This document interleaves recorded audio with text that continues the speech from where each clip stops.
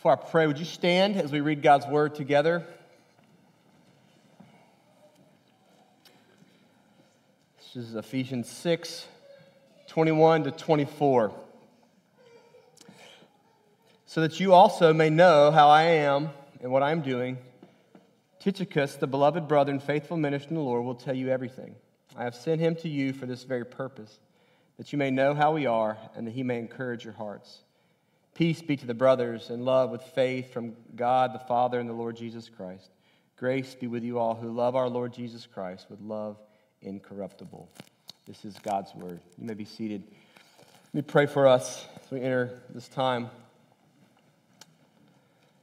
Father, we pray today that as we come before you, that you would meet us here with your word. You say your word does not return void. Lord, we know your word is not dependent upon the preacher. Though you use the preacher, it's dependent upon your spirit to make it come alive in our hearts. And so we pray today that you would bring conviction, you would bring joy, you would bring healing and comfort where needed. God, you would bring life and vitality through the pages of Scripture as they're opened and proclaimed. We ask this in Jesus' name. Amen. Well, we made it. Last week of Ephesians. We've been at this for a minute. For those that don't know, we started Ephesians prior to joining together the two churches back in the spring. And then we took a little break for about a month where we joined together. We looked at First Corinthians, the first couple chapters of First Corinthians, to talk about this idea of unity and what it's like coming together.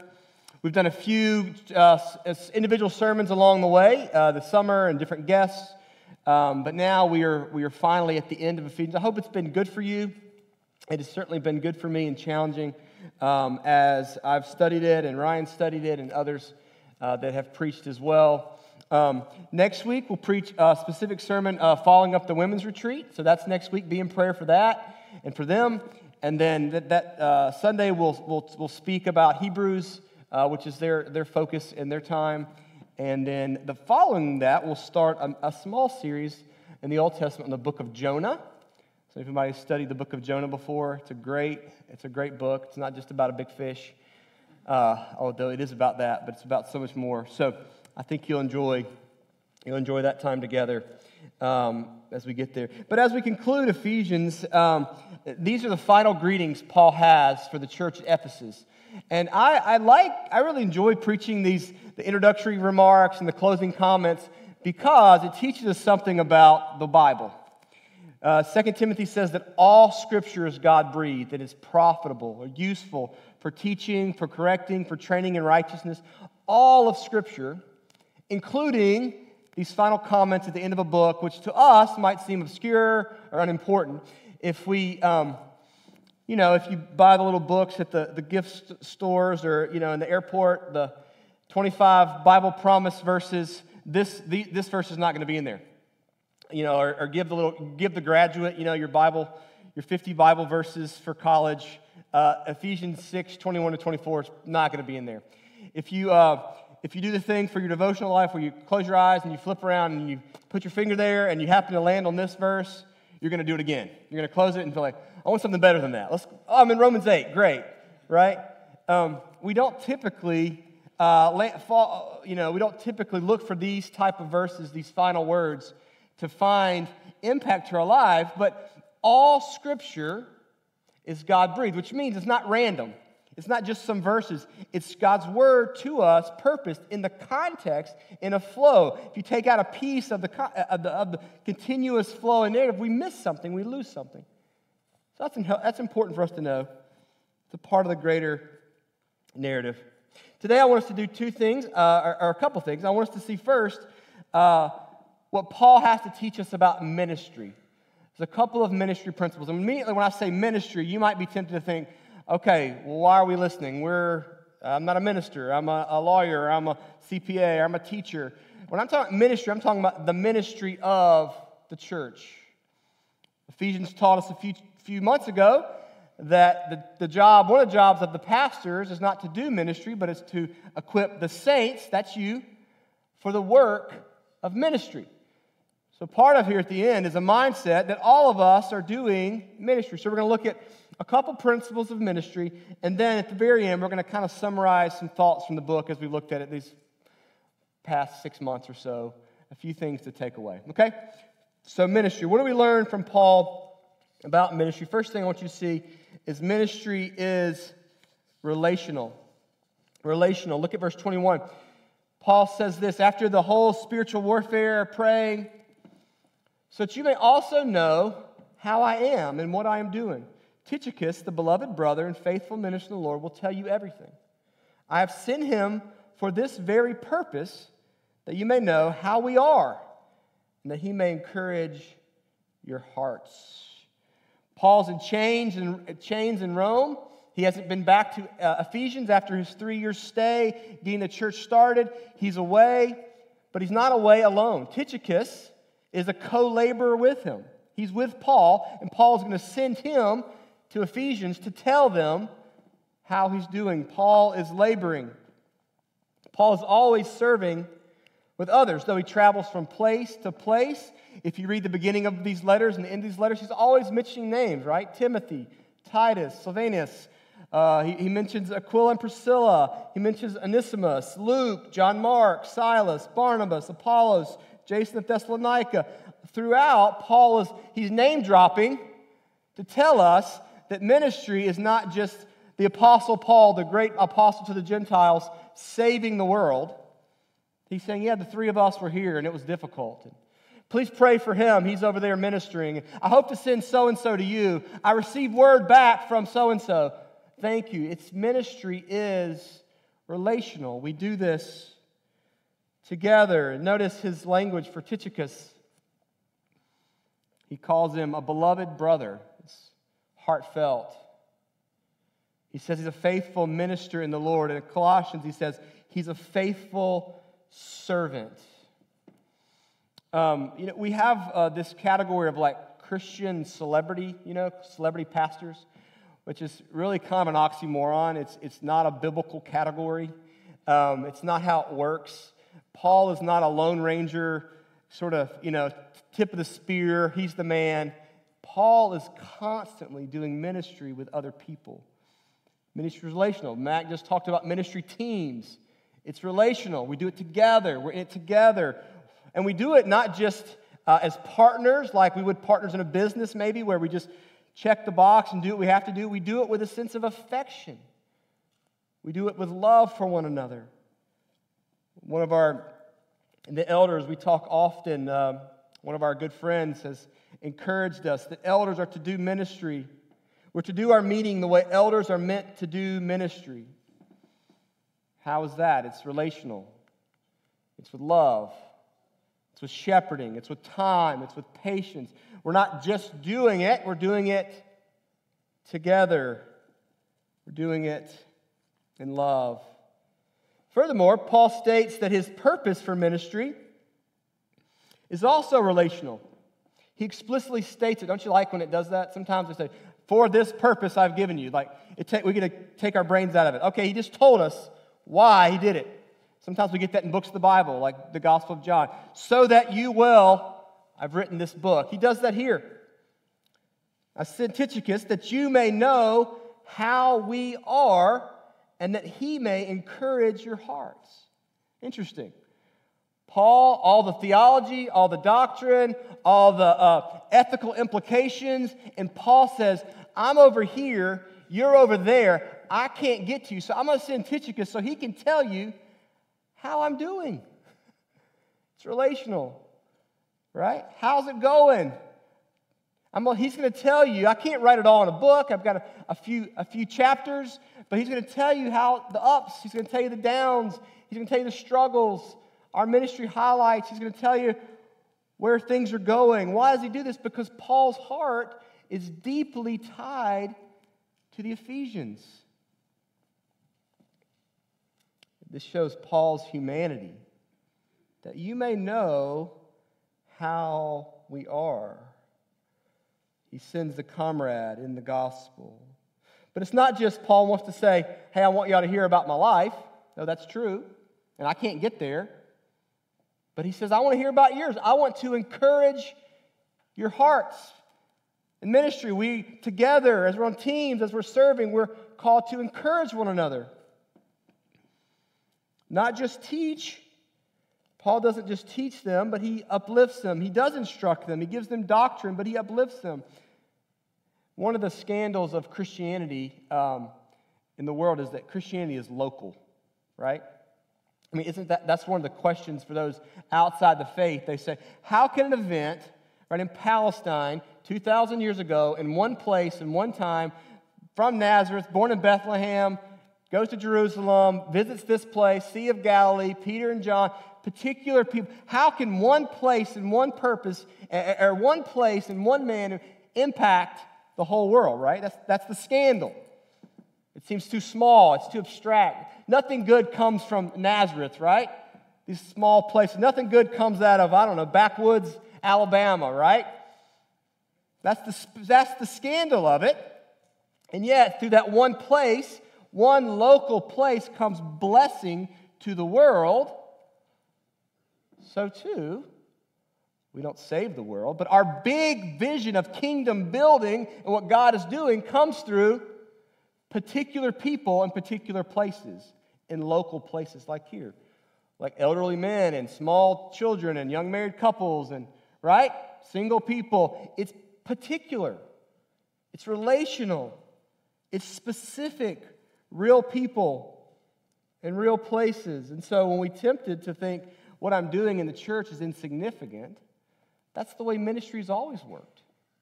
It's always seemed small. It's always seemed ordinary. It's always seemed insignificant. And yet the ordinary, insignificant, small things is how the kingdom of God is built. It's always been built that way. We look at culture and we think, how did our culture get here? This terrible shift and all these things happened, and we want to pinpoint one event. It was the Enlightenment. Or no, it was this event or this moment. No, how did it get there? Sort of slowly, gradual, chipping away, right? The core of what we believe, the core of our faith, our ethical commitments, understanding of Scripture. How is the ship turned? Is it some big, great thing and huge revival? God can do that. God's done that. Small, ordinary, everyday relationships with real people serving together with a sense of love, a sense of affection with one another. We can't do ministry as a project or a task or a performance. We can't do ministry, whether paid or unpaid, for validation. I've told you the story of one of my favorite preachers, Ray Cortez, who says when he was in ministry for so long, he saw his pulpit ministry as, he said, I had 45 minutes every Sunday to validate my existence. He wasn't doing ministry to love other people. He's doing ministry to feel good about himself, that he did a great job, he performed well, everyone liked him, it was great, right? You do that in your world, right? You do your job sometimes to validate your existence. At the core of what we're doing in the church and building the kingdom is relational. It's got to be that. I was meeting with a guy at another church. I've shared this with you before, and I knew he was a smart guy. I met with him a couple times, but as I was talking to him, he told me he had been in seminary for a while, and I was a little shocked because I didn't think he had a kind of heart to be in vocational ministry. And I said, well, tell me what happened. And he said, yeah, I got through about halfway. And he said, I love to study, I love to learn, I love to read. I even love doing the papers and the projects, but I don't really love people. I didn't want to pastor people. I didn't want to actually, the studying's fine, but you have to interact. I didn't want to be a pastor, and I realized this is what it is. And I really appreciate his honesty, that he came to the realization that you can know all these things, you can study all this stuff, you can do all this stuff, but at the end of the day, ministry is what? It's about real people in real places, and their weakness, and their struggle, and their brokenness, and their messiness, with real names. That's what it's about. The last two verses of this passage, he speaks about love 3 times. He speaks about love with faith, love from the God our Father and the Lord Jesus Christ. Grace be with all who love our Lord with a love incorruptible. Isn't that interesting? All the theology, all the doctrine Paul's done, all the teaching, He ends with love, love, love 3 times. The core, Ephesians, he says, the core of Christ Redeemer Church, of what you're doing, of your task, as you engage in the world in this mission, it's a task of loving and serving, loving God and loving people. Paul models that. First principle, ministry is relational. Second principle, ministry is a call to bless. A call to bless. Verse 23, peace be to the brothers and love with faith from God the Father and the Lord Jesus Christ. Grace be with all who love our Lord Jesus Christ with love incorruptible. Something I love to do every week at the very end is to do the benediction. And the benediction is twofold. The benediction is a blessing upon the congregation and a sending. Right? That's why some people put their hands out. You don't have to do that, but they do that because they're saying, I'm receiving the blessing. In this case, it comes through the minister to you. It's God's word blessing you, and you receive it, and then you're sent out. We're gathered, we're blessed, and then we're scattered into the world. But the blessing part is not just called for the minister. It's actually called for each of you. When you're scattered into the world, as ministers, whatever your vocation is, you're called to bless. Did you know that? That's a churchy word. You know, bless your heart. I don't mean it quite in that way. But you're called to bless. You're called to do your work with dignity and integrity and honor to serve other people for their good. Whether that's serving a client or that's serving a toddler, you're called to bless. Do you remember Israel? When they were constituted in Exodus, they were constituted as a nation. They're given the law, and they're told this: you are to be, Israel, a kingdom of priests. The kingdom. What's the priest do? The priest is to bless, right? Up here, blessing, go, be blessed. The whole nation of Israel, not just the Levites, not just the priesthood of Aaron, but the whole nation were to be priests, that they would bless the pagan nations around, that they would see and be blessed. And so too is the church. We are a kingdom of priests, blessed by God. We hear the word of God. We receive it. We go, and we go to bless. Paul prays specifically that they would be blessed with an increased experience of peace. Don't we need that? Of love, of faith, and of grace. In the context, both the key words are peace and grace. Peace and grace, or grace and peace. Paul says this almost every greeting and almost everything. Grace and peace. Grace and peace. Verse 1 of Ephesians, he began it. Paul, an apostle of Christ, to the saints who are in Ephesus, that's the Christians, grace to you and peace. It is the core of his theology. Grace and peace. It's not something just preached. It's something prayed. He said it. He's taught us in the book, right? Ephesians 2. For by grace you've been saved. We've been saved by grace. And now he's going to pray grace to you. May God's grace, may you know the healing, freeing grace. Ephesians chapter 2, the Jew, Gentile, there's hostility, there's disunity. The wall, would the wall come down and there be peace? He's taught us peace, and then he says, peace be with you. Peace, grace, and peace. There's a church in St. Louis, a PCA church that we visited. It wasn't really close to our house, but we heard good things, and we went to it and visited it, and it was called Grace and Peace. What do you think the church was like? It was warm. It was inviting. You could be yourself. You could come. You could know you're broken. You're struggling. Maybe things are well. Maybe things are not. But you could come, and it was grace and peace. That is the core of Pauline doctrine. Grace of God, not our own salvation, not our own works. His grace to us. And what does that bring to the core of our being? Despite our circumstances, despite the challenges, it brings a peace. Peace. And so let's do what Paul does. We don't just teach it to one another, say it to one another, but then we actually pray it for one another. We actually bless one another. You know, you can do that too, not just the minister. You can do that. You know, it's always funny when, being a pastor at a family event or particularly Katie's family. It's prayer time, It's like, okay, where's the pastor at,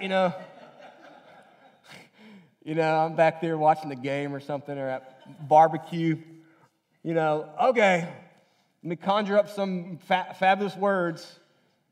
No, right? We're called to bless. I'm fine with that role. That's great. But each of us, bless. When people visit your home and have a meal, hospitality, I know you probably pray for a meal, bless them. Your people leave on a trip or they come see you, pray a blessing over them. God bless them. Be with them. Would they know your grace and peace? He says love. Would they know that? Let me ask you this. Do you see yourself in that way? Do you see your role in the world as that? Last week, Paul says he was an ambassador. So he's representing Christ to the people. But Paul's not unique in that. Remember 2 Corinthians, we're all Christ ambassadors. Do you see your role as that? Whether it's your kids or whether it's your people you work with or your people on your street, that we actually are to be a people that as we encounter others, it doesn't have to be super spiritual language. You don't have to come up with a seminary degree or use some fancy words. But our lives are meant to be a blessing to others. Paul's taught us, and then he blesses us. He blesses the Ephesians, and by extension, through his word to us. So too are we. So that's it, ministry. Ministry is relational. All that we do is building connections and relationships. And ministry for clergy and for laypersons is to be a call to bless those we have around us. Final thought, I just want to conclude our book here. I've enjoyed it. I hope it's been good for you. Obviously, all Scripture is from the Lord, and hopefully it's beneficial, but it's really challenged me in some ways. I don't think we can say this is the one theme of Ephesians, It's funny, you see commentaries, and they're like, this is the one theme, and this is the one theme another commentary says, and then you get three in a row, but like, forget all the people that say that there's one theme. There's a bunch of themes. But think about what we've talked about. And do you remember chapter 1, the great and glorious God? Blessed, the Father has blessed us with every spiritual blessing. We've been chosen in Christ before the foundation of the world, redeemed in Him. The Holy Spirit has sealed us for our inheritance. So Father, Son, and Spirit, God has gone to spare no lengths to save us. The whole Godhead is involved in our pursuit and our love to secure salvation, past, present, future. Christ is exalted. We were dead in our sins and trespasses. We had no chance, no hope. But God, being rich in mercy, right, made us alive together with Christ by grace. We've been saved. We've been empowered by the Holy Spirit. We've talked about a new identity in Christ. We're no longer defined by the old man. You can't put me in that category anymore. We're new creations in Christ. We're new identities. And we battle. He says, remember, there's a battle not against flesh and blood, but it's a spiritual battle. We've talked about that the last few weeks. There's this constant force. There's oppression. We know we have the world, the flesh, and the devil pushing on us, naming us. But we have a new identity. It's in Christ. We stand in Him, redeemed. We have ethical obligations. We talked about husbands and wives and employees and employers. We talked about the nature of the church, the mission of the church. There's been one united church come together. There's a lot in there. You want a good theology deep dive, Ephesians is a good place. But we titled the sermon series, The Cosmic Christ and the Conquering Church. There, man. You're so good at that. Just put it up there as soon as I said it. Wow. So you should serve. You have skills like that. That's pretty amazing. Cosmic Christ Conquering Church. You think that's just some kind of preacher like alliteration thing, like 4 C's or whatever. And okay, it's that. But it's as I've read this book and reread this book it's pretty close. Think with me here as we finish. Paul is in a Roman prison. He's been at Ephesus, this great metropolitan city, diverse, not God-fearing. There's all kind of pagan gods. There's all kind of things to worship. There's all kind of, you remember the Acts tells us about the magician and the witchcraft that's going on in Ephesus. This is a big metropolitan, booming, diverse city with a smaller group of Christians that are forming the church at Ephesus. And Paul's been there. He labored. They helped plant it. It was founded. And now he's in jail in Rome awaiting who knows what. And Paul's there. What's he going to write him? I'm not head in the sand. I know your circumstances. I know what you're going through. Let me tell you my circumstances. I'm in chains, he says. And yet Christ is high and exalted, and salvation is secure. It has been purchased. It has been sealed. He says this, Ephesians 1. As he's praying for the saints, he's praying for the church at Ephesus, he's praying for us. And to pray, verse 19, chapter 1, that you will know the immeasurable greatness of his power toward us who believe, according to the working of his might, that he worked in Christ when he raised him from the dead and seated him at the right hand in the heavenly places. Where is he seated? Far above all rule and authority and power and dominion, and above every name that is named, not only in this age, but also in the one to come. Paul, you're in a Roman prison. You're waiting execution. And he put all things under his feet and gave him his head over all things to the church. Christ is victorious. Satan is his footstool. And now Christ gives all things, all power, all authority to us, the church, which is his body, the fullness of him who fills all in all. What an incredible vision. Paul tells this little struggling group in Ephesus, or this little small bunch of ragtag folks in Mobile planting a church. Christ is high. He's exalted. And then he gives this great salvation, this great gospel. He hands it to us, the church. And Paul's not naive. He knows the effects of sin. I mean, we bear it in our bodies. We bear it in our relationships. We bear it in our struggles. Paul knows that sin has wreaked havoc. He knows that Satan is still flailing. It's like the toddler that's throwing a fit, and the parent grabs him to get out of the store, and he's kicking and screaming. And, the parent's strong enough, you're going to get him out, but he's not going down without a fight. It's going to be messy. That's the church in the world. We are victorious in Christ. The light will overcome the darkness. We've been given the message of reconciliation to the world. We will win. It is ours in Christ, but the evil one is doing all he can, right? He's kicking. He's screaming. And yet we have the Spirit of God. We have the Word of God. We have the people of God. We have the armor of God. We don't have to pull back in fear. We don't have to cloister ourselves. Just protect from the world. It's going to hurt us. It's out to get us. We stand in Christ. We stand victorious because he owns and rules all things. And then we're sent out into the world, into the darkness, to combat the darkness, but not as the world combats. We go with the gospel. What's the gospel do? It subverts the systems of the world. It undercuts. It's through love. It's through forgiveness. It's through grace. It's through peace. It's through mercy. And the world's undone because how can this group of Christians we've been trying to put down and destroy for century to century, from empire to empire, why does it keep growing and thriving? Because the Spirit of God is in us, and so we conquer in Christ. Christ is Lord of all. We are his people.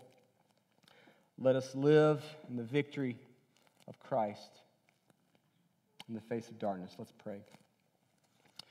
Father, thank you for your word. Your word is life. It does we cannot do. It changes hearts. It changes our hearts.